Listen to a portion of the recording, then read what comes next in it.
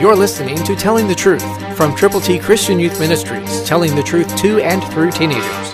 Here is Triple T founder and president, George Dooms. Believe on the Lord Jesus Christ.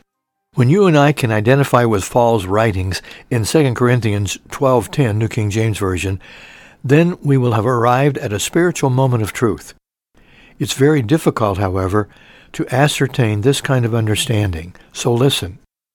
Therefore, I take pleasure in infirmities, in reproaches, in needs, in persecutions, in distresses, for Christ's sake. For when I am weak, then I am strong. The last part I can agree with, for I am weak. Then in retrospect, I am strong because I am relying on God, not me. But to take pleasure in infirmities, in reproaches, in needs, in persecutions, in distresses, difficult, extremely difficult. But Paul says, for Christ's sake. So because of the Lord Jesus' death, burial, resurrection, and giving us the gift of God, eternal life, we have the privilege of talking with Him, of reading His Word, of doing what the Bible says to do. So be strong in the Lord, even in difficulties.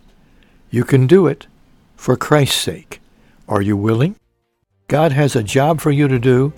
He has someone that needs you. Will you go to them with the truth? Tell them the truth today. Christ through you can change the world.